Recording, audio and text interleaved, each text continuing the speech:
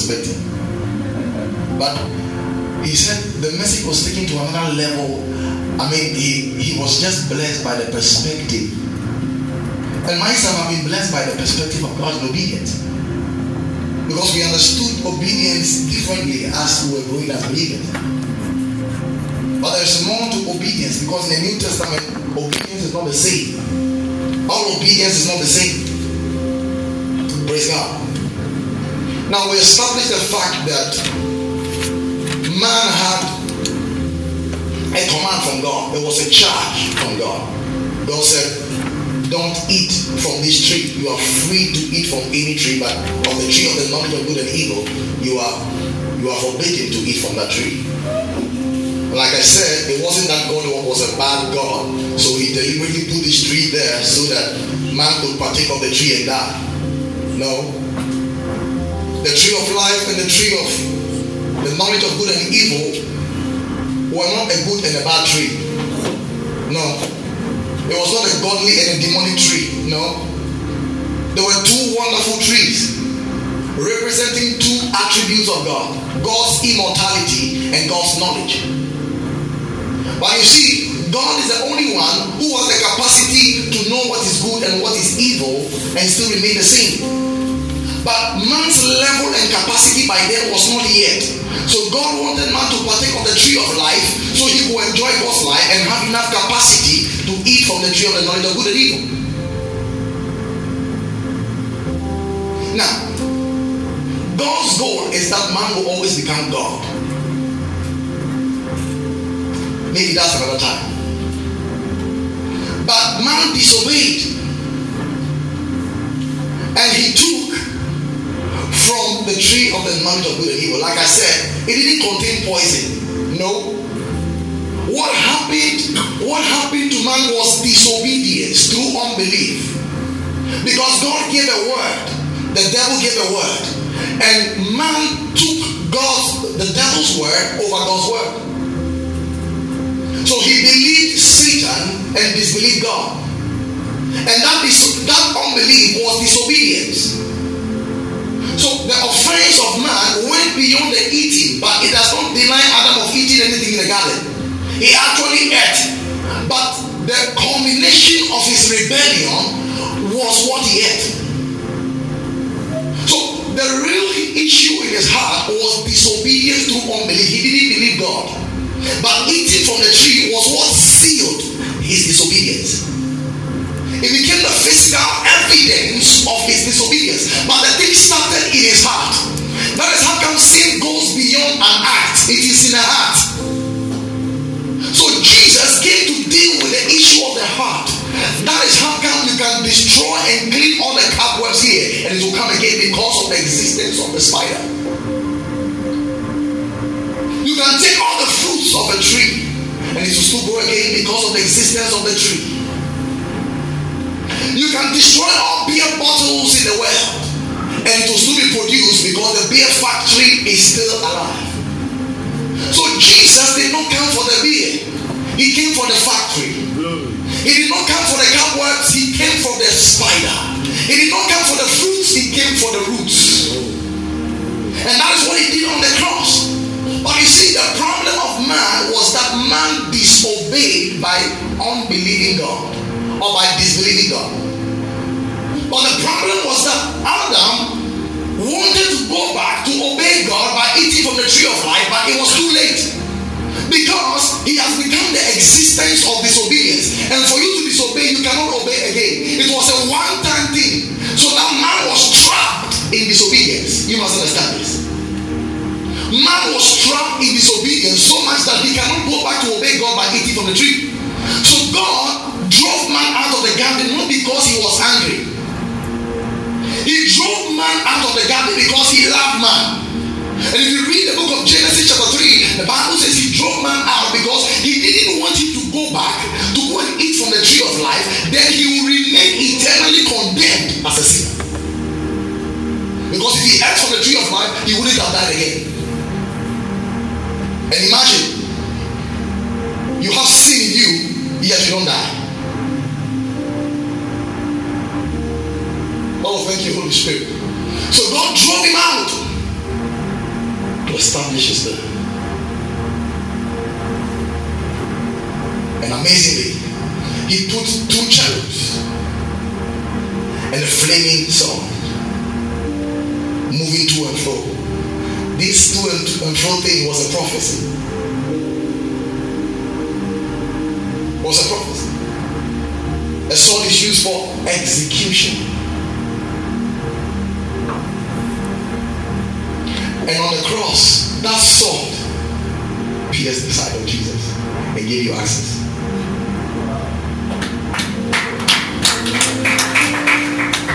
But the first thing Jesus came to do for man was not to save him. It was not to die for him. That was not the first assignment. That was the end of the assignment. But it wasn't the first assignment. For man to be accepted, man has to obey God. But man could not obey God because he was trapped in disobedience. So for man to obey God, God had to become a man to obey God for man. Have you seen this? So Jesus became God's object of obedience to cancel the disobedience of man, so man can now have access to eat from the tree of life, which is Jesus. Can you imagine? So Jesus made a way for Jesus. Now you might not understand this, but what I'm saying is that God through Jesus had to make way so that we can partake of Jesus, the tree of life.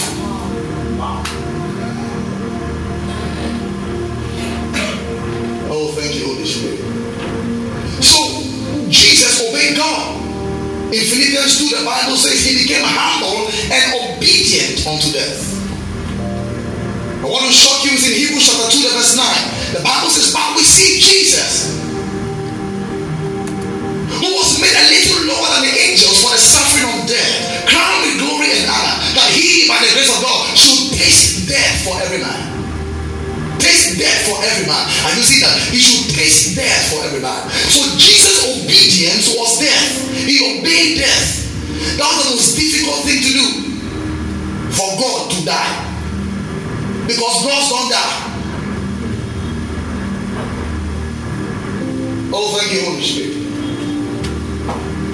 So the act of obedience, where Jesus gave his life by obeying God, by deciding to die, was called obedience of Christ.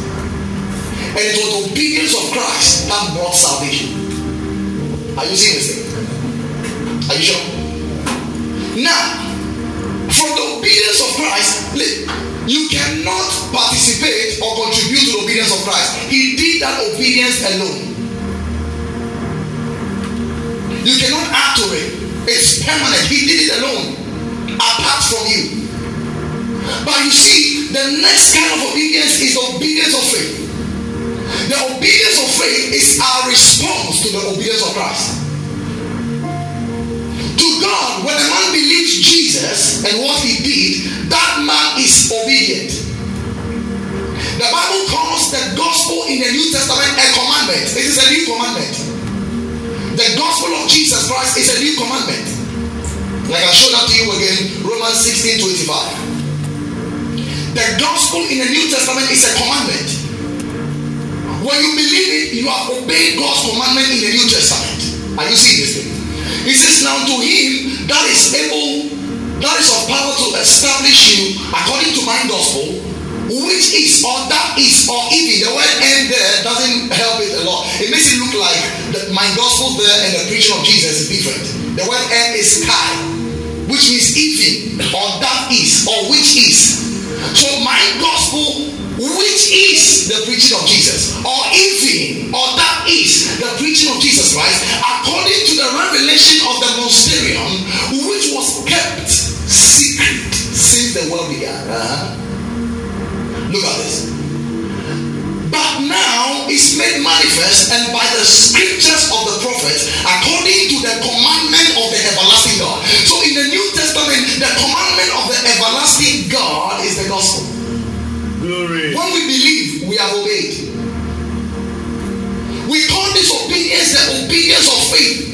And I told you last week that the obedience of faith is your response to the obedience of Jesus Christ. When a man believes what Jesus did, he has become an obedient man.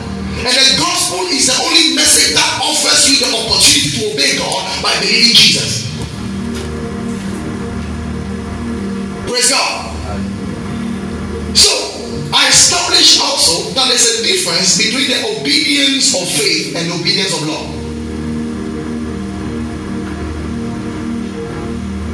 Many Christians today think obeying God is obeying the Ten Commandments. In the New Testament, obeying God is not obeying the Ten Commandments or the laws of Moses. In the New Testament, obeying God, first of all, is believing Jesus. That is God's definition of obedience with respect to salvation.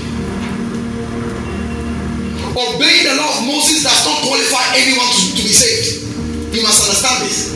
On the Mount of Transfiguration, two people appeared to Jesus, Moses and Elijah. Now, these were the two key celebrities of the Old Testament. Moses was the giver of the law, so Moses represents the law. Elijah represented the totality of all the prophets. So the law, Moses, prophets, Elijah were facing the Son, Jesus, the fulfillment of the law of the prophet and the prophet.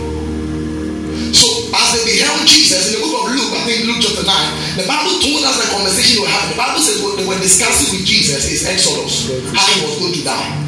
So indirectly, the law and the prophets were looking at the fulfillment. So Moses was a messenger, Elijah was a messenger, but Jesus is the message. Are you seeing that? So now, they thought they could compare Moses and Elijah to Jesus. They didn't understand who was standing and walking with them. And Peter said, Master, let us make a tent, one for you, one for Moses, one for Elijah. They were spiritually dumb. They didn't know who Jesus was. God didn't even bother to answer them and told them his plan. Moses was standing there, Elijah was standing there. Yet God said, this is my beloved son, in whom I'm well pleased. Hear him. Oh, glory. That means Moses and Elijah have no relevance when the sun is around. And guess what? The Bible says both Moses and Elijah faded. The only one that stood was Jesus. So the death of Jesus faded the old covenant because Jesus fulfilled it and abolished it. Are you seeing this? So the law of Moses is not a means to salvation. It's not a means to obedience. In fact, obeying the law of Moses does not qualify you, it does not justify you, and does not make you righteous, and it does not secure you a place in heaven. Don't think you are doing God a favor by obeying Moses. In fact, in the New Testament, obeying Moses is cheating on Jesus. We call it spiritual adultery. Because you are not married to Christ, and yet you want to flirt with the law of Moses. Hey. Glory! Wow. Beloved, Moses is dead and gone. Keep it like that. Do you know that God was so strict about the law that when Moses died, he did not want them to trace where he was buried. So Moses himself went to bury himself. God does not want the believer to even trace the roots of the law when he is in Christ.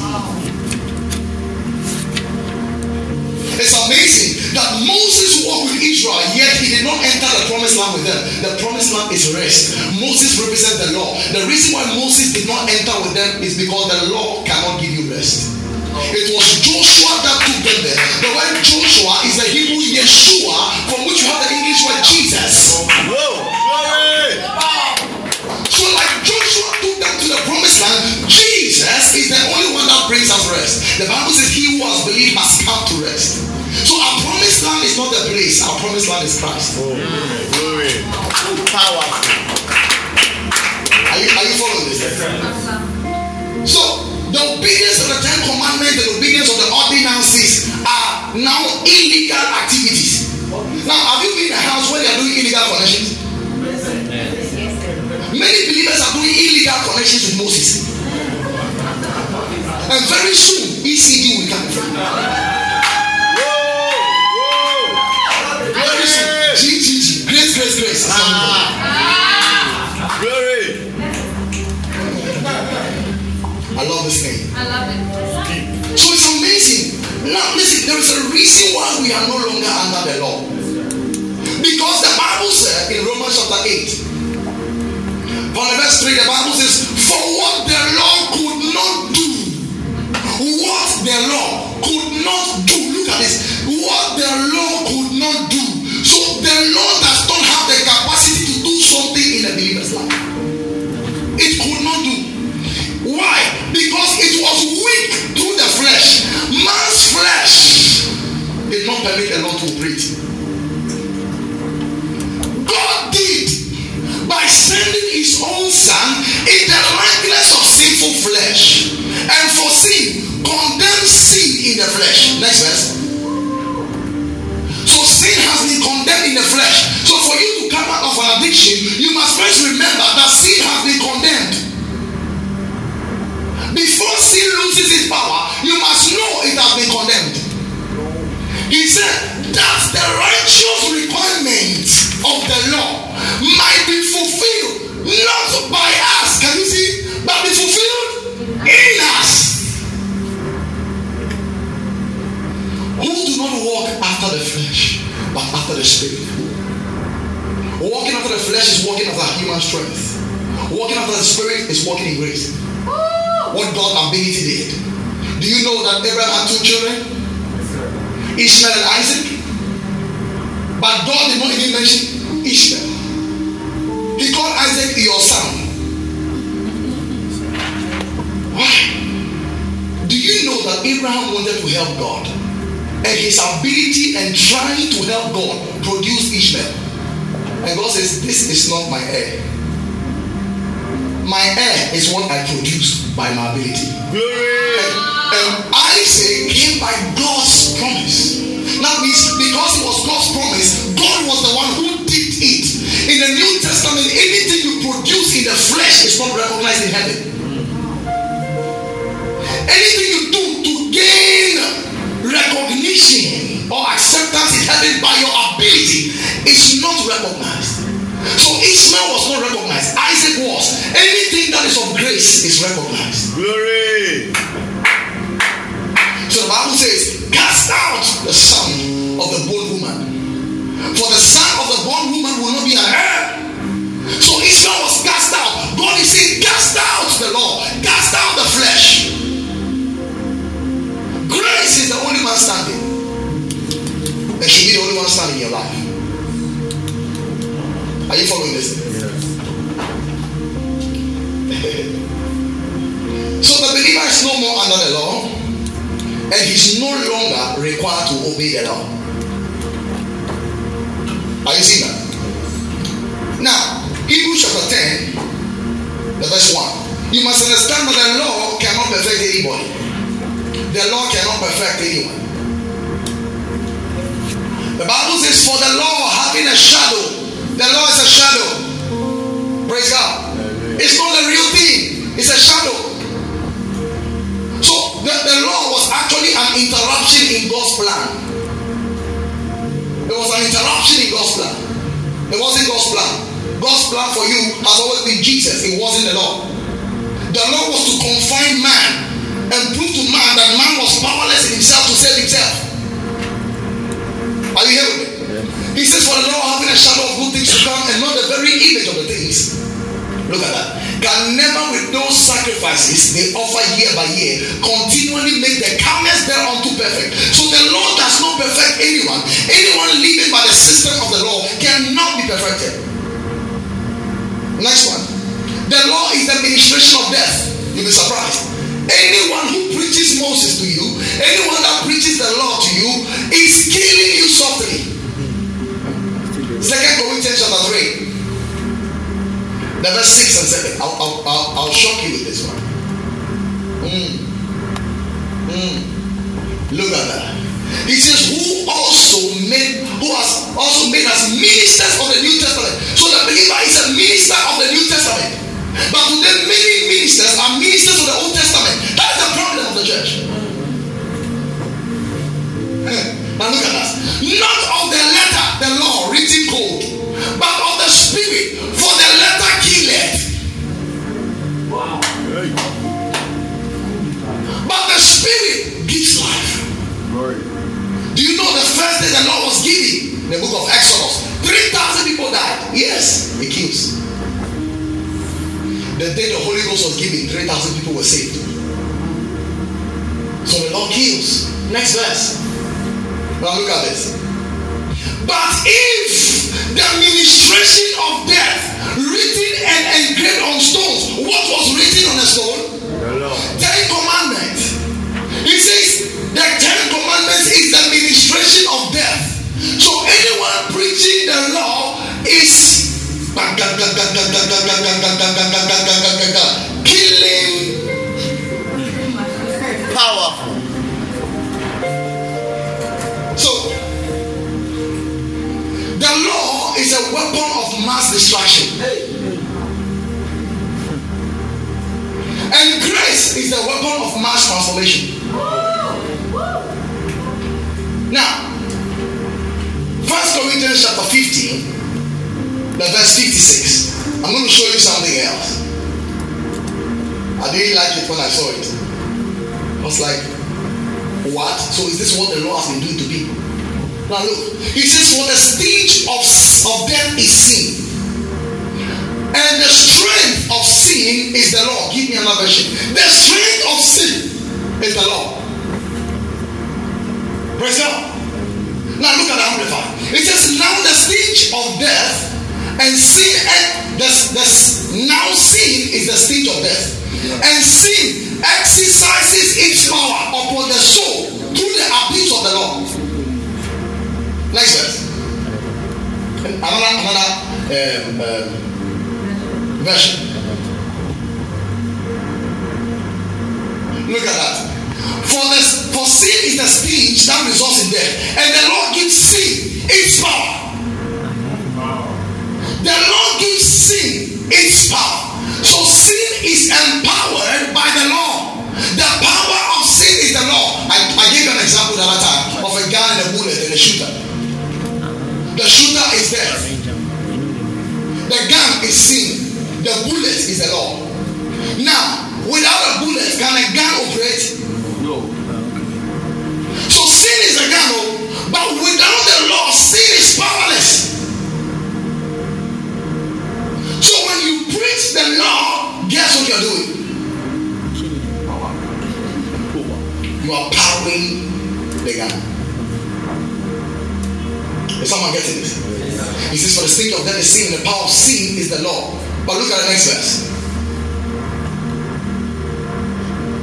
He says, but thanks be to God, which giveth us victory through. Come on, you are shouting the name of Jesus. Through. This is the only reference for victory. Your victory is through Jesus. Is someone here with me? Yes. All right. Now, when the law is read, there is a veil on your heart. Now, this is a very serious thing. 2 Corinthians chapter 3, the verse 15 and 16. Anytime you are hearing Moses on the law, there is a veil. You are being veiled. You are being blinded. So you cannot know Jesus under the law. That's a serious thing. Now, you see, you know why people are offended when you are preaching grace? Do you know you don't need to prepare? You don't need to study to preach the law? Yes, sir. You can just find out the common sins people are committing and just preach it. You don't have to prepare. You can make a series out of it without preparing. So you sit down. So law preachers are lazy preachers. Because for me to come and show you some of these things, trust me, you must be studying. Yes, sir. And they don't like it because it exposes their ignorance. I'm telling you. And they start scaring people. Listen, these grace people, be careful. They will take you to hell. Alright. If the grace preachers take us to hell, trust me, Jesus should be there.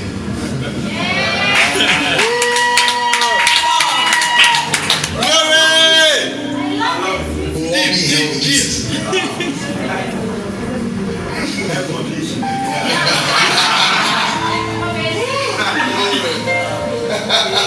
Now look at this. He says, but even unto this day, when Moses, anytime you see Moses, know the law, is read, the veil is upon their hearts. Hey! Next verse. Look at what happens. He says, nevertheless, when it shall turn to the Lord. The word turn there means to turn again. It also means to convert. Nevertheless, when it shall turn to the Lord, the veil shall be taken away. When it shall turn to the Lord. And I told you the turn there means convert. Now you must understand this. A new convert is not one who has now entered church. A new convert is one who has now entered grace. Now, if a Muslim starts coming to church, you don't call him a new convert. He's not a new convert. You must be born again. Conversion means you turn. Born again means you are renewed in the spirit and re-engineered. Your spiritual configuration is changed. We call it the regeneration of the spirit. So sometimes we call people new converts. No. For you to be saved, you must be born again. A new convert is not one who has accepted Christ. A new convert is one who has accepted grace. So we have many Christians who are not converts. They are still under the veil of the law. Look, it says when it shall turn to the Lord, the veil is taken away. So there are Christians today who still have a veil over their face. They can't see Jesus because Moses has carried away. Imagine when you wake up in the morning, you are trying to find out what you must do. Do you really think of Jesus? No! But anytime you wake up and think of what was done, you remember who did it. I feel like weeping now, man. I feel like weeping. I love it. Because when you want to find out what you must do, it's stressful. You have to take, what must I do today to fulfill this thing without dying? But when you wake up and you know who did it, you want to know the one who did it more. So grace gives you relationship with Jesus. So many Christians don't have a relationship with Jesus because they are stuck in the law.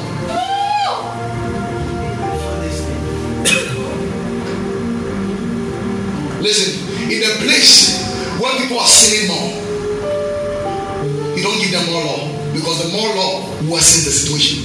You know, in the natural, we think when we are preaching more law to people who are sinning, it is the solution. That is the problem.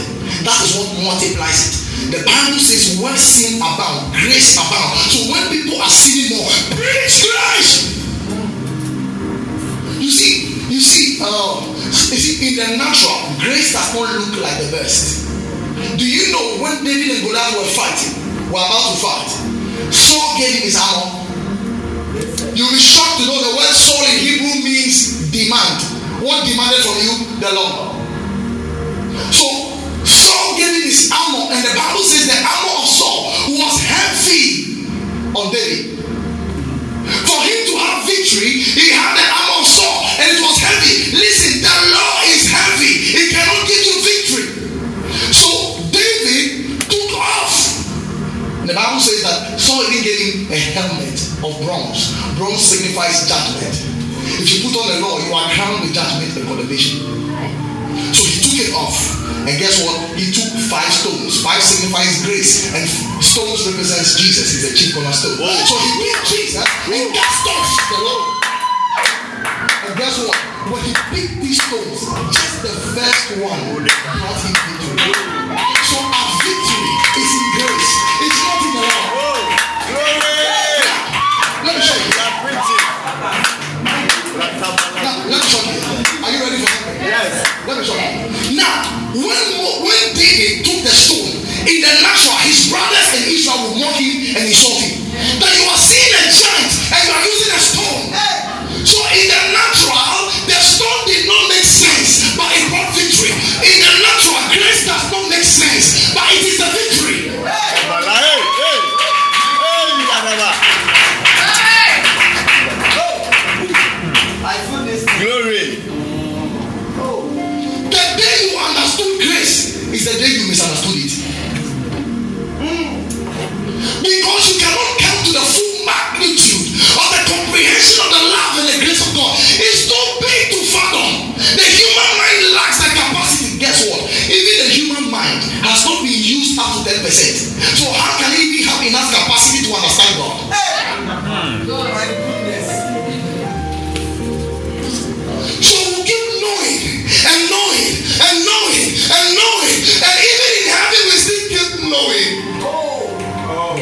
Bible calls the gospel the everlasting gospel. It will still be taught in heaven.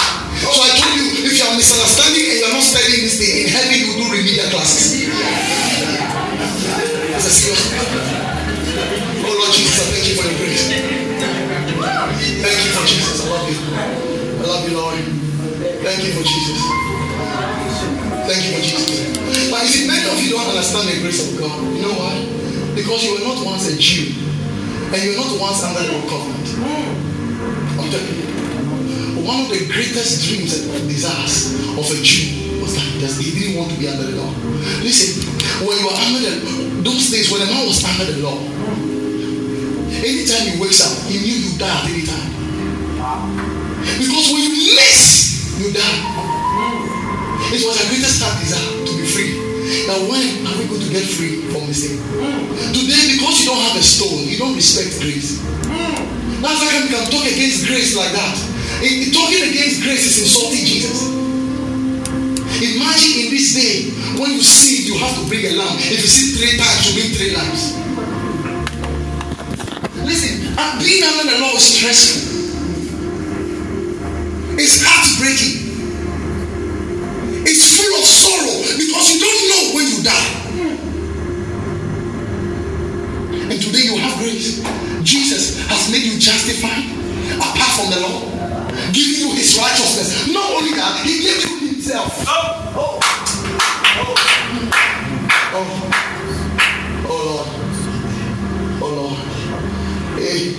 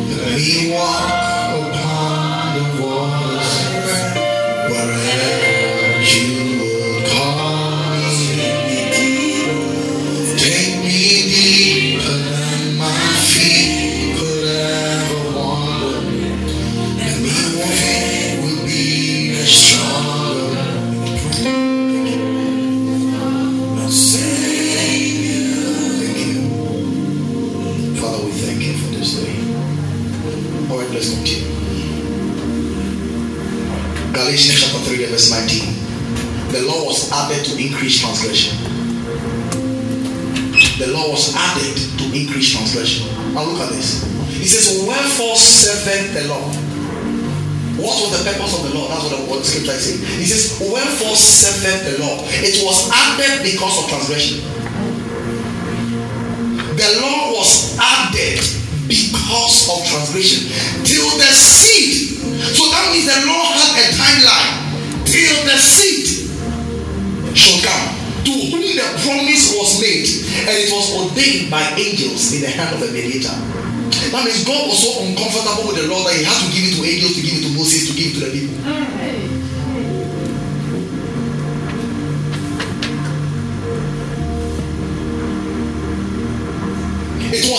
because of transgression. So if you think the law was added so that people will be good, you missed it.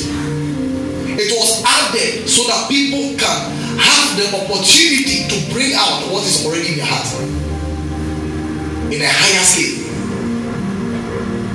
It was added because of transgression. It was given so that people will sin and sin and sin and out-sin themselves and realize that, listen, they need a savior.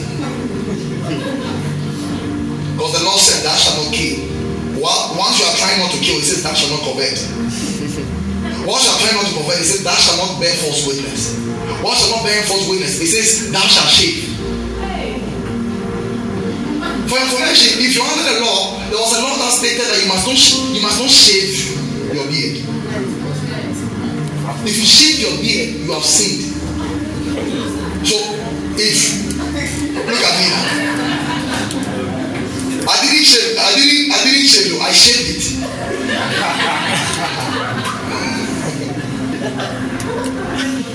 So imagine.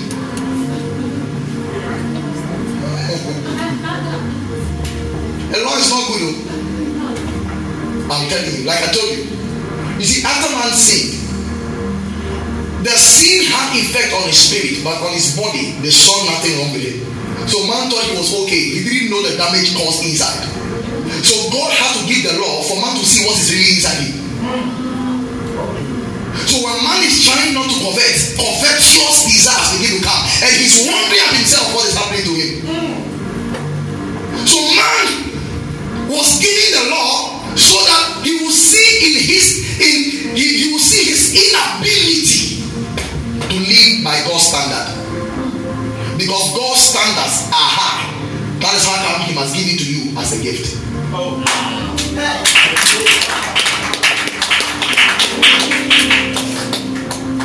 Praise God.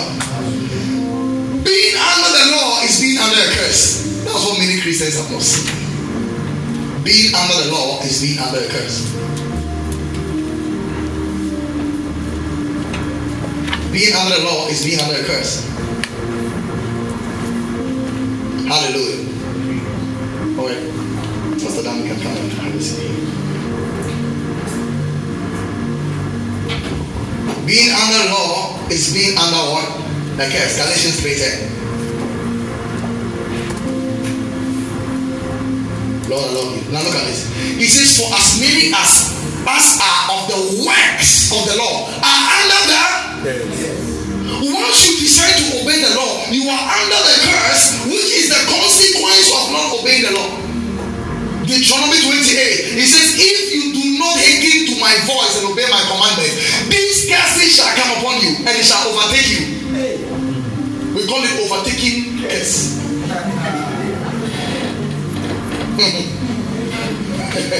Praise God. Now, come, okay. Look, it shall come to pass if thou wilt not hearken unto the voice of the Lord your God, to observe to do all his commandments and his statutes, which I command thee this day, all these curses shall come upon you and overtake thee. So before you get there, the curse is waiting for you. The curse goes with you and waits for you. And let's just see just two of the curses so I can have a picture of it. Look at this. It says, curse shall thou be in the city, curse thou shall thou be in the village. So in the field. So if you leave the village and come to the city to think that your life will be better, it says you are still cursed. Next verse. It says, curse shall be thy basket and thy store. Next one. Curse shall be the fruit of your body, and the fruit of thy land, and the increase of thy kind, and thy flock and thy sheep. So your profit is cursed. Wow. Let alone the capital. Next one. It says, cursed thou shalt be when thou comest in, and cursed thou shalt be when you go out. So when you enter home, you are cursed. When you go out, you are cursed. Are you seeing this thing? Next one. He says, the Lord shall send upon thee cursing. You are cursed, though. And the Lord will send curse as a letter to you. Vexation, rebuke in all that thou settest thy hand unto for to do, until thou be destroyed, and until thou perish quickly. Hey!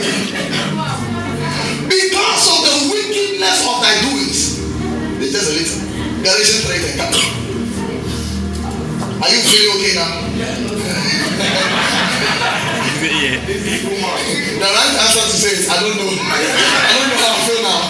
It says, for as many as are the works of the law are under the curse, which I read for you.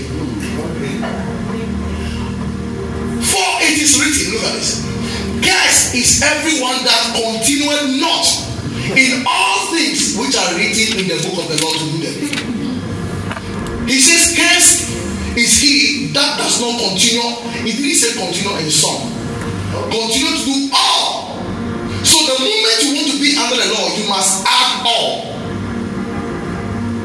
There was a law that stated that when you injure yourself in his blood, don't go to church. In the Old Testament, it was don't go to the congregation. There was a law that stated that if you touch a dead body or anything dead, don't come to the congregation because you're unclean. How many mosquitoes have you killed this week? How many dead cockroaches have you picked up this week? You can't come to church. So you see, as you are seated here, you have already broken every law. Because the Bible says if you break one, you have broken all. For your information, there was a law that stated that you cannot wear two or more materials at the same time. How many materials are you wearing? So you can't wear cotton and nylon at the same time. It was forbidden. Some of you are wearing 5 different guys at the same time. We are still in church. Are you seeing the seriousness of the law? Now look at the next verse. He says, but now, okay, let's come to the verse 13 because I'm going to come to this one. Christ has redeemed us from the curse of the law. I think this is somewhere you should clap. The word redeem is exaggerazzo, which means to rescue. So for you to come out of the law, Master, it was a rescue. It was a rescue mission. From the curse of the law. How? Being made a curse for us. Now I told you last week, the Bible didn't say Christ has redeemed us from the curse and the blessing. He redeemed you from the curse and left the blessing for you. So the curse of Deuteronomy 28 does not apply to the believer today. Yes. Except he decides to go back to the Lord. Has anybody been in prison for 20 years and they free him and says, no, I want to go back? You see, it's funny, but that's how many Christians behave.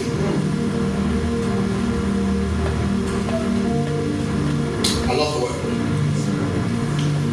Romans 3:20. Therefore, by the deeds of the law, no flesh will be justified. Anything called anything cannot be justified by the law. Look at this. Therefore, by the deeds of the law, no flesh. He didn't say no man. No flesh. So even if an animal tries to do it, he will not be justified. For by the law is, are you seeing it? We first read that the law is the power of sin. Now the Bible says the law is the knowledge of sin. Okay, let me ask you something. I'm giving you a command. Don't think of a black cat. I'm giving you 5 minutes. Now, the moment I said it, that was the first thing that came to mind. You see, that was what the Lord did. The Lord gave you the knowledge of sin, but did not give you power over sin. He gave you knowledge of sin, but not power over sin. So he gave you the knowledge and the awareness, and that awareness created a craving to do it, even when you didn't want to do it. So the law is the power of sin and the knowledge of sin. So that's the work the Lord did. The assignment of the Lord was to give you the knowledge of sin. So that by trying not to do it, you end up doing it and realize that you are powerless. So he says no flesh will be justified. The word justification is a judicial term whereby a judge declares a man not guilty. It means to be acquitted and discharged. It means to be made right. It means to have a right standing with God. No flesh can be justified. Are you following this? We see that again in Galatians 2:16. Now look at that. He says knowing, that means Paul was expecting every believer should know this by now. Knowing that a man is not justified by the works of the law, but by the faith of Jesus Christ, even when we are believing Jesus Christ, that we might be justified by the faith of Christ, and not by the works of the law, for by the works of the law shall no flesh be justified.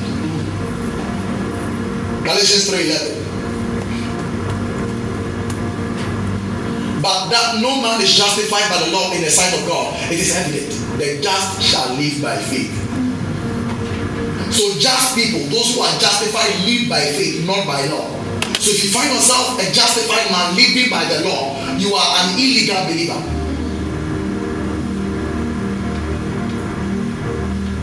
Are you here with me? Yes. Romans 7:7.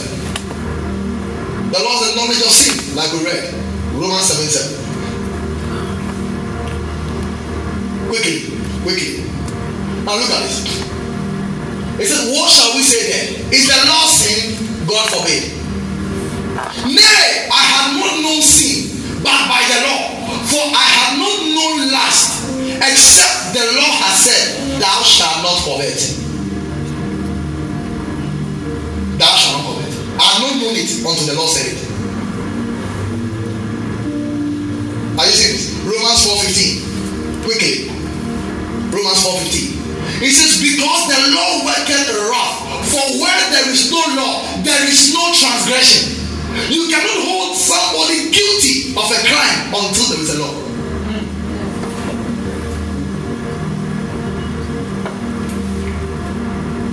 Praise the Lord. That's it. That is how come today the believer is not living by the law. So now, if he's not living by the law, how can he be found guilty if there's something wrong? The Holy Ghost is his inward monitor. The Holy Ghost is his new force of operation. And that's what we are coming to do today. We call it the obedience of the Spirit. Whoa.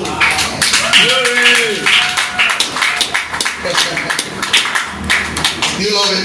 I love it. Alright, now let's finish this one before we go there. Now, you see, the law was given to make the whole world guilty. Romans 3:19.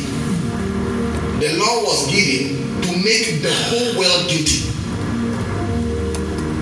Now look at this. He says, now we know that what things whatsoever the law saith, it saith to them that are under the law, that every mouth shall be stopped, and all the world may become guilty before God. So the law was given to make all men guilty.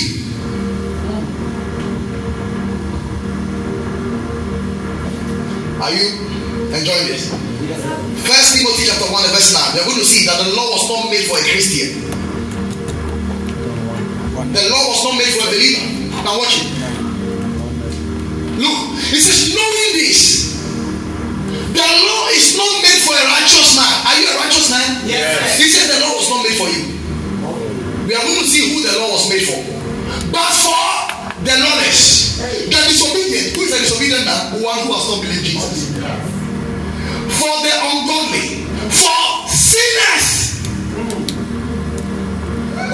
for unholy. Are you unholy? No. For profane, for murderers of fathers, murderers of mothers, for manslayers,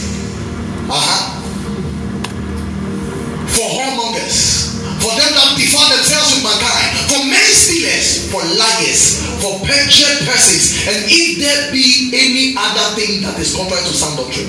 So this is sound doctrine. Preaching that the believer is not under the law is sound doctrine. Today, it is dirty doctrine. To Paul, it was sound doctrine. Are you seeing how the church has misplaced the place of revelation?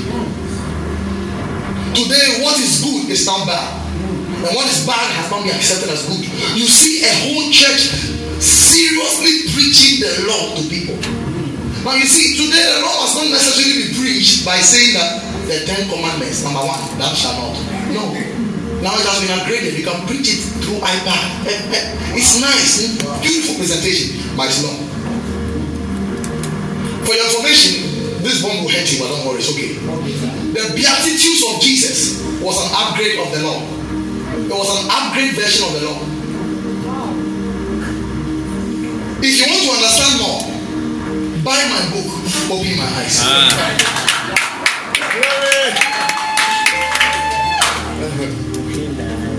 It says, blessed are the merciful, for they shall obtain mercy. Did you obtain mercy because you are merciful?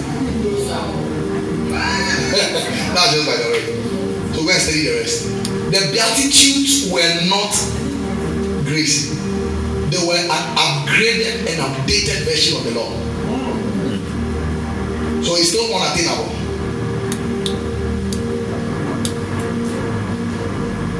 Blessed are the peacemakers, for they shall obtain peace.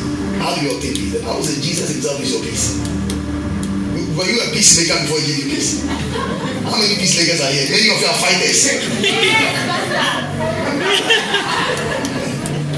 Praise God. That's all by the way. I know I've stepped on some lion scales. But it's good. Go and get to open my eyes. You'll be forced to read. Alright. Okay, last one. The law was to make sin appear more sinful. I'll explain. Romans 7:12. So you see, sin was there, but sin had to be sinful for man to see how sinful sin was. Now look at this. It says, wherefore the law is holy, and the commandment holy, just and good. I explained to you another time.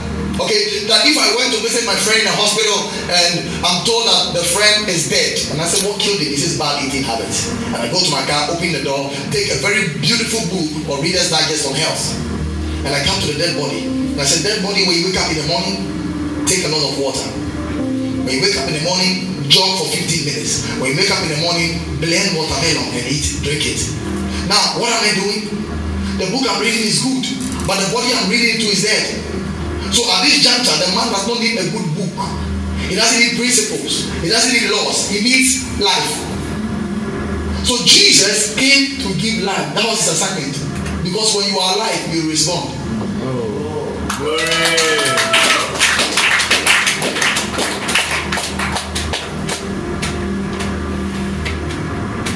So the law was to make dead men realize they are dead. Jesus came to make dead men know they can live.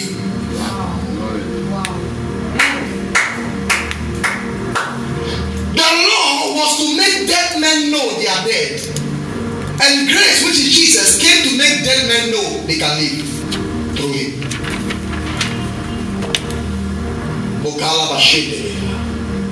Next verse. So he said the law is just and good. Okay? Now look at this. Was then that which is good made dead unto me? God forbid. But look at this. But sin, that it might appear sin, working dead in me by that which is good, that sin by the commandment might become exceedingly sinful. So you see, the law was good, but sin used the law to revive sin in you so that sin will be sinful. Some of you get this in 10 years, it's okay. Praise God. Are you here? Yes. Oh. So now, as we further proceed, we are looking at the third kind of obedience called obedience. Let me use 10 minutes to open it up for you. We call it the obedience of the Spirit. That's the third kind of obedience. Now you see, you must understand that Abraham walked in different kinds of obedience in his walk with God. And the life of Abraham is a picture of the believer's walk with God. Now, Abraham was an idol worshiper.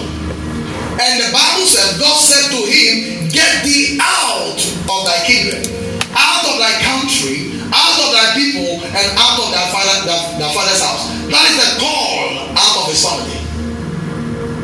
And Abraham obeyed by living. That obedience of Abraham was not obedience of faith. By leaving his father's house, he left his father's mode of operation, his father's environment. It pictures the salvation of a believer. When a believer believes Jesus, he has responded to the call of God out of this world. So it's a new creation. That was the first kind of obedience God obeyed. And that's our first kind of obedience, by believing Jesus and responding to him. But do you know there was a further obedience where God demanded other sacrifices of Abraham? So you see, his obedience did not end there. There was a progression of obedience. He was to obey God's voice. So the third kind of obedience is called the obedience of the Spirit. And that is the problem we have in the church today. I believe this one will bless you so much. So we have many people who understand grace, but they don't know the Holy Spirit. So they don't know how the Holy Spirit can use the grace message to bring transformation to them so that others can benefit from them. So you see a grace preacher condemning people, speaking against men of God, talking against those taking tithes, speaking badly about people. Listen, when you have encountered the Spirit, there is a language you speak. So we have people who know grace theoretically. They know the book knowledge of grace, but the revelational knowledge of grace by the efficacy and power of the Holy Spirit, they don't have. So I tell people that there are a lot of grace preachers and a lot of grace young guys who don't know Jesus. They know the message, but the person of the message is new to them. And after hearing this message, you will not be a victim anymore. Amen. The obedience of the Spirit. Now the question is that for you cannot obey the Holy Spirit without knowing the Holy Spirit. Now let me just quickly explain the obedience of the Spirit before we continue. The obedience of the Spirit. Are you ready? Alright. The obedience of the Spirit are the specific instructions the Holy Spirit gives to you and you alone. In fact, probably if another person should obey that same principle, it won't work. So the obedience of the Spirit comes as a result of our intimacy with Jesus through the Holy Spirit. The obedience of the Spirit comes as daily instructions that the Holy Spirit gives to the believer to live a victorious life. The obedience of the Spirit are the response of the believer to the desires of the Holy Ghost, to the promptings of the Holy Spirit. When believers respond to the promptings of the Holy Spirit, that's the obedience of the Spirit. So you see, the cutting line between death and life is in obedience of the Holy Spirit. Many people have become victims. Good Christians have died because of disobedience of the Holy Ghost. For your information, men of God have lost their ministry because of disobedience of the Holy Spirit. I was sharing with the shepherds the other time on a Friday all night that one of the men of God and a father that I respect so much is Kenneth Hagin. One day the Lord laid upon his heart to minister to prostitutes. And he was praying about it and he felt the go ahead. So he had the contact of one prostitute. And the prostitute gave the location to the house and he said, okay, then I'm going to minister to her. He gave him the room number and everything. He was going to minister to her. And he had a clear conscience. But he didn't tell the wife. So on his way, he was almost at the door. And the Holy Ghost spoke to him and said, son, don't enter. Call your wife to come. And he went back outside. And he called the wife. He said, baby, can you come? The wife came. He says, the Lord laid upon my heart to minister to prostitute. This is the first one. I want to come with you. So the wife said, okay, hold on. Let me go to the door. Stay here. So the wife went, knocked. And the lady said, who are you? He says, I'm Mrs. Hagin. Now, she didn't hear the missus. She only heard Hagin. So she thought it was Kenneth Hagin. So she opened the door and quickly pulled the woman inside, naked, with cameras all over. Apparently, journalists have bribed her to bring him down. And the wife shouted, Kenneth, run immediately! And he ran, a man of God, ran. Entered his car. He went. That was how the Holy Ghost saved his ministry.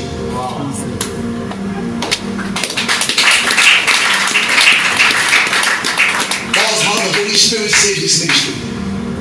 And I believe there are many Christians today who are victims because they did not respond in obedience to the promptings and the desires and the instructions of the Holy Spirit. Listen, there is no one here as a believer who walks with the Holy Spirit without him giving him specific instructions. In the Bible, most of the people that walk with God have specific instructions. One for Samson is that his hair must not be cut. If you are another person from Nazareth and cut your hair, you'll be an ordinary person. Nothing will happen if you leave your hair. So I can imagine after Samson died, every Nazareth left their hair. They will go and carry things before they realize they've broken their waist. It was to Samson. Specific. Glory. God gave specific word to Lot. Don't look back, you and your family alone. Do you know the Bible said once they were moving, Abraham was looking at Sodom, nothing happened to him. He was looking at Sodom burning, nothing happened to him because the instructions was to Lot. Wow. Glory. Anyone that walks in the Holy Ghost will have instructions to live by. A man of God was praying to the Holy Spirit and told the Holy Spirit he wanted to come out of financial bondage so he can take off his family. And the Lord told him to give 100,000 naira every month, not his tithe, nothing. 100,000 from his salary every month for 1 year.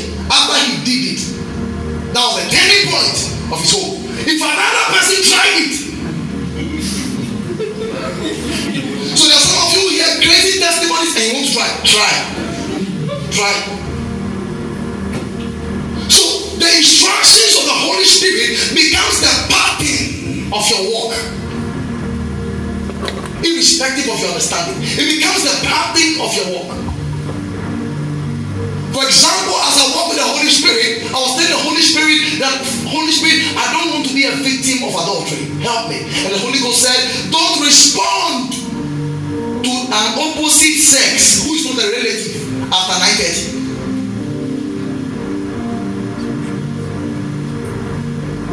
Me alone. Have you seen this thing? Specific instructions. It is not a law. It's an instruction that guides your walk to give you victory as a believer. Now, from what I'm saying might be a mystery to many believers because first of all, they don't know the Holy Spirit. And that's the problem. Listen to me. The best gift God gave to man in the garden was a helper. The best gift God gave to the man in Christ is a helper. What the woman was to Adam is what the Holy Ghost is to the church. Wow. Jesus is the gift of God to the world. The Holy Spirit is the gift of God to the church. That is how come you always see spirit in the book of Acts, because when they got born again, the next thing was the life of the Spirit. And many believers have missed this thing. Who is this Holy Ghost? Oh, Holy Ghost. The Bible calls him your helper. John chapter 14, the verse 60. Let me help you with something. Thank you, Holy Spirit. I love you all. He says, and I will pray the Father, and he shall give you another comforter, that he may abide with you forever. Now, imagine, God gave you this promise that he will give you another comforter. The word another is allos, which means another of the same kind. That means the Holy Ghost is exactly like Jesus.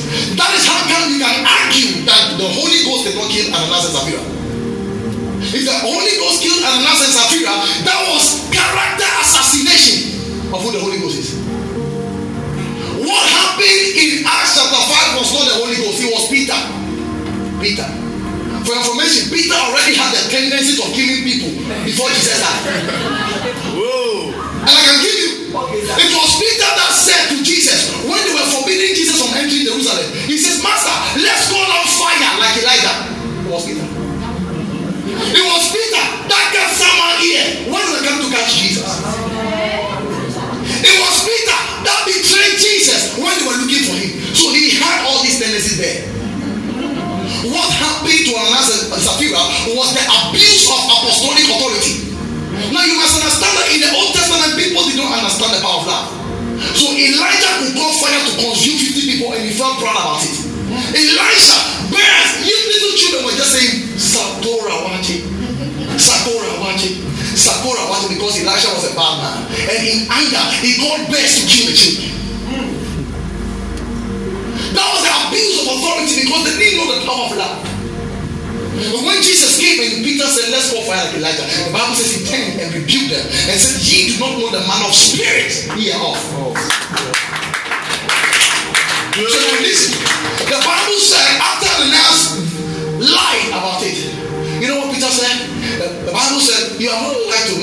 God. And the Bible said, and Ananias, hearing the words of Peter, fell down and died. The wife came back and says, how much was it? The wife says, fame. You know what Peter said? He said, the men that carry the body of your husband are coming for you. She fell down, died. Who killed Ananias and Sapphira? Part 1 and 2. Hearing the words of Peter. Whose words? The words of Peter. Do you know you can use the word of God to kill? Yes, sir. You don't understand this technicality in the spirit. The Bible says, though I have all faith and I can move mountains. So faith can move mountains. That means it can kill. It can do the impossible. You can use faith to do wicked, stupid things. I'm telling you. That's why kind of man going to pray over water and anoint the water. The water is anointed, yet you will sell it. That's what people can use their faith for. Wow. So don't think because you're a Christian, everything is spiritual. You can use the spiritual to get things for yourself. You can use the spiritual selfishly. So Peter killed Ananias and Sapphira because of apostolic abuse. He abused his apostolic authority, just like all the Old Testament prophets did. It was no different. He had to learn because he was not growing. Remember, Peter was a baby apostle because they were not born again in Acts chapter 2.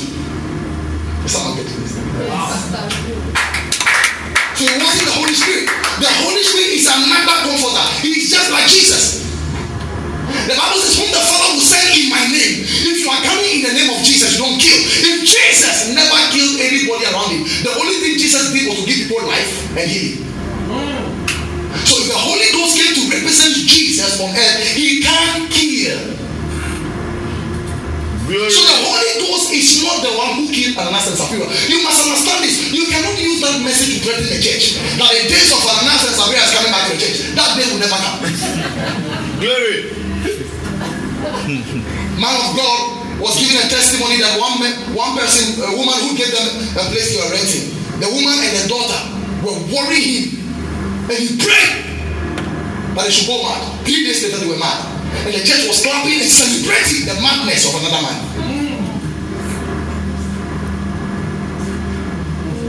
And you got this testimony. You see, when we don't understand who the Spirit is, we use him instead of him using us.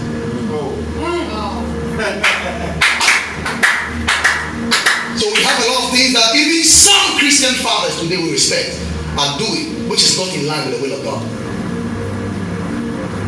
So you don't just copy anything because a church father is doing it. There's a reason why I'm not doing many programs for 1 year since we started the church. Because a lot of people start church, they do many programs to get many people and make more money. If you're walking by the Spirit, you will have more money without doing programs. We paid this place $7,500 when we were 21 people. 21 people. We didn't do program. We didn't do special Holy Ghost service. We are here. We receive instruments worth 40,000 Ghana cedis free of charge. When you walk by the pathway of the Spirit, the Holy Ghost becomes your spiritual shortcut. You know why? Because the map of your spiritual journey is in the heart of the Holy Ghost. How can you move without him? He knows every route. Many of you are stuck because you are moving without the map. He is the map. He's the map for your business, the map for your Christian life, the map for your career as a businessman. He's the map. You have read many business books, but nothing is happening. Read the business Holy Spirit. I love it. You see, that's the problem. Many Christians don't know the Holy Spirit. The Bible says he's another comforter. The word comforter is parakletos, which means let me say it here. You're gonna love it. The word parakletos means called to one side. So the Holy Ghost is called to your side. So you can't move without him. You can't go ahead of him. You can't go behind him. You walk with him because he's called to your side. That's the meaning of comforter. Number 2, it means call to one's aid. So if you're in problems or in trouble, the first person to call is not your uncle. You see the problem? Because we can't see the Spirit, we can't relate with him. I'm going to get to something very soon. Oh, I love it.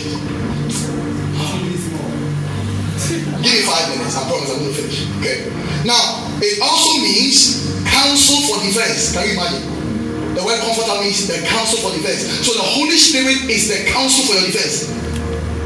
So if you're in trouble, who is your defender? It is not the policeman you know somewhere. I was stuck in India because I was reported to the immigration that I was coming to save Christians, to save Hindus. I was stuck in the immigration. They were speaking. They said they should take my luggage out. We're going to prosecute me. Speaking the Holy Ghost. But after say 45 minutes, the man came back. He says, "You are Isaac Lapapo, the preacher." I didn't respond because the Holy Ghost said, "Don't respond." I don't know why he said I shouldn't respond. I didn't respond. He says, "You are Isaac Lapapo, the preacher." I was watching him. The last time, "You are Isaac Lapapo, the preacher." I was watching me. Why did the Holy Ghost say don't talk? What if I said yes and no, he was recording me? What if I said no and maybe I was denying something? He said don't talk. He watched my face. He just looked at my passport. He said take it and go. I'm telling you, if you can listen to the voice of the Spirit, He can defend you. Next one. It's your intercessor. So the best intercessor is the Holy Ghost. I hope I'm getting something. That word also means strengthener. So listen, if you are weak, your first reference is not para or energy drink. It's the Holy Ghost. He's your strengthener. Some of you will laugh because how can it be? You see, you don't understand how the Spirit operates. He's your strengthener. So if you are down, you realize business is not working, you have a financial problem, your down must be down in the Holy Ghost.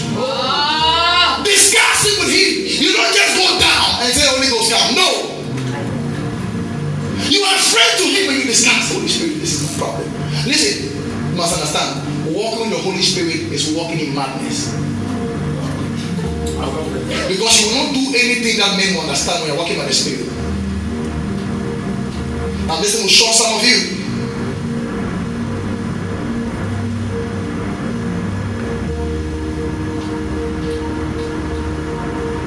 John 14, okay, the verse 7. Okay, let's come to John chapter 16, the verse 7. John 16, the verse 7. Okay, 3 minutes. He says, nevertheless, I tell you the truth. It is expedient for you that I go away. For if I go not away, the Comforter, the Helper will not come. But if I depart, I will send him to you. That means if Jesus stayed on earth, we would have been in trouble. We would have been disadvantaged. He says, it is to your advantage that I go. It is to your advantage. That means Jesus staying here on earth was our disadvantage. The Holy Ghost coming to us is our advantage. So anybody having the Holy Ghost in you is your advantage. You are having an advantage in the interview room among 5,000 people. You have an advantage because of the Holy Ghost. Glory. Thank you, Holy Spirit. Are you catching this thing? Now come to the verse 13. Let me finish this. It says, howbeit when He, the Spirit of truth, is come, He will guide you. The word come that He has said to set it up. He will guide you. So our guide is the Holy Spirit, not the law. He will guide you into all, not some truth, all truth. He shall not speak of Himself. So the Holy Ghost does not tell you about Him. But whatsoever He shall hear, He shall speak, and He will show you things to come. So the Holy Ghost, whatever the Holy Ghost tells you, is what He has heard from God. It's what He has heard from the devil's camp. It's what He has heard in that lecturer's office. He tells you. That's like when a man Elisha could be in his room and the Syrian army is preparing their strategy. The Holy Ghost gives him a bit of the strategy. And before they come, they are already defeated. And we're like, what is happening? Is there any betrayal amongst you? And the servant said, no, there is a prophet in Israel.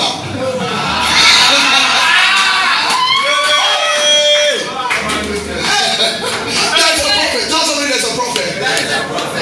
The Bible says, even the things you discuss in your room, the Lord shows it to him. I'm believing God for 25 of you here, for you to come to a place where the Holy Spirit will communicate with you before things happen. You'll be going to the lecture hall and the Holy Ghost will tell you the topic. You'll be going to an examination room and the Holy Ghost will tell you the question.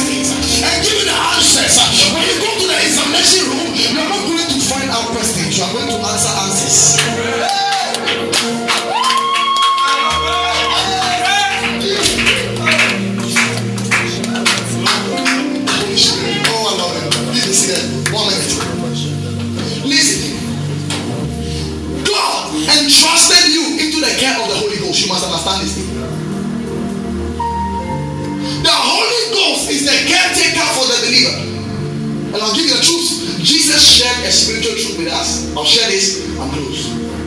The Bible says there was a man that was traveling and he was attacked by thieves and robbers. And the man was left half dead and wounded.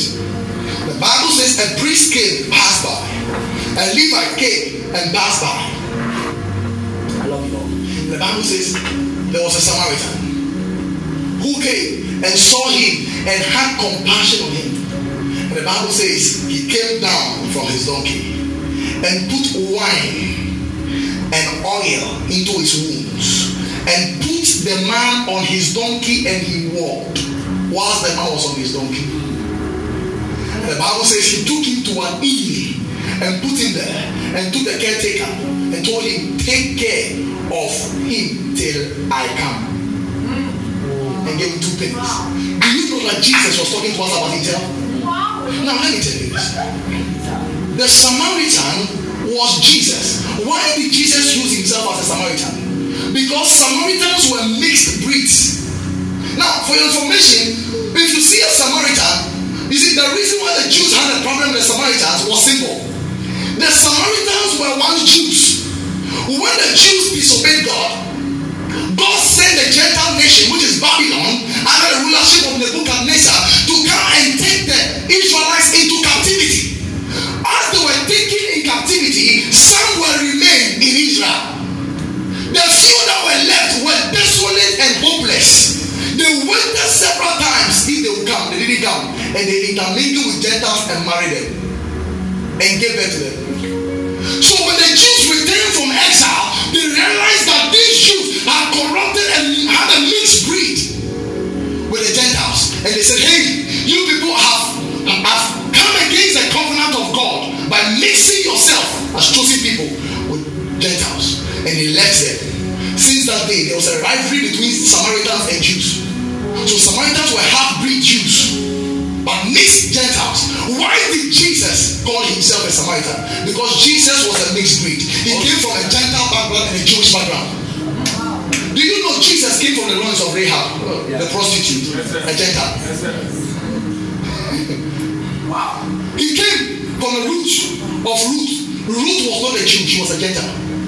So Jesus came from a mixed breed. So he called himself a Samaritan. He says, as the Samaritan came, he saw the man attacked by robbers. The Bible says the thief cometh not except to kill, to steal, and to destroy. The devil. The devil left man dead on the ground. And man was helpless and hopeless. And the man, the Bible says he had compassion on him. God, through Jesus, had compassion. Showed compassion. God so loved the world that he sent compassion. And guess what? The Bible says he descended from his donkey. Jesus descended from his glory. Sitting on donkeys is sitting on glory. Do you know that on the day they shouted, Hosanna, they put Jesus on a donkey and he was enjoying glory. He was enjoying glory on a donkey. So donkey represents glory. Jesus got down by leaving his glory and he stepped down. And the Bible says he attended to the wounds of the man and put wine and put oil. Wine and oil represents life. They are elements that bring healing. If you have put spirit on it, that's wine. Those days. Oil signifies wealth. So Jesus poured his wealth and poured his healing on the deadness of man on the ground. And he lifted this man and put him on a donkey. Jesus put us onto his glory. So there was an exchange. The man on the donkey came down, the man on the ground came up. Jesus on the cross exchanged us by giving us his glory. And guess what? He carried this guy on the donkey and took him to an inn. The inn is a caretaker. He's to help him because the man is a patient. The Holy Ghost was the one Jesus left you into his guy to take care of you. He said,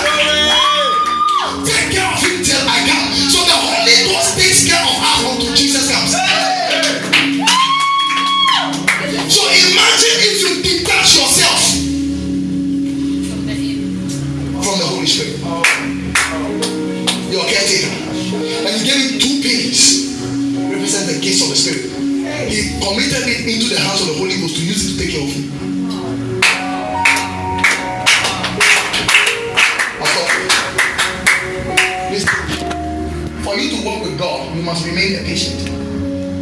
A patient is one who is always submitting to the help of a doctor. Is one who needs help.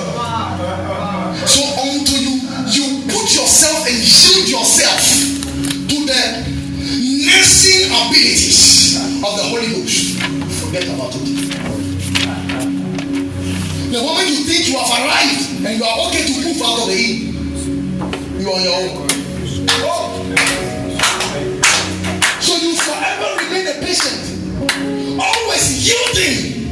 Listen, a patient is powerless in himself. The reason why we go to the hospital is because we can't help ourselves. There is a doctor who has all the ability, the skill, the experience, and the knowledge. That business you think the Holy Ghost has experience. That ministry, there were people the Holy Ghost used.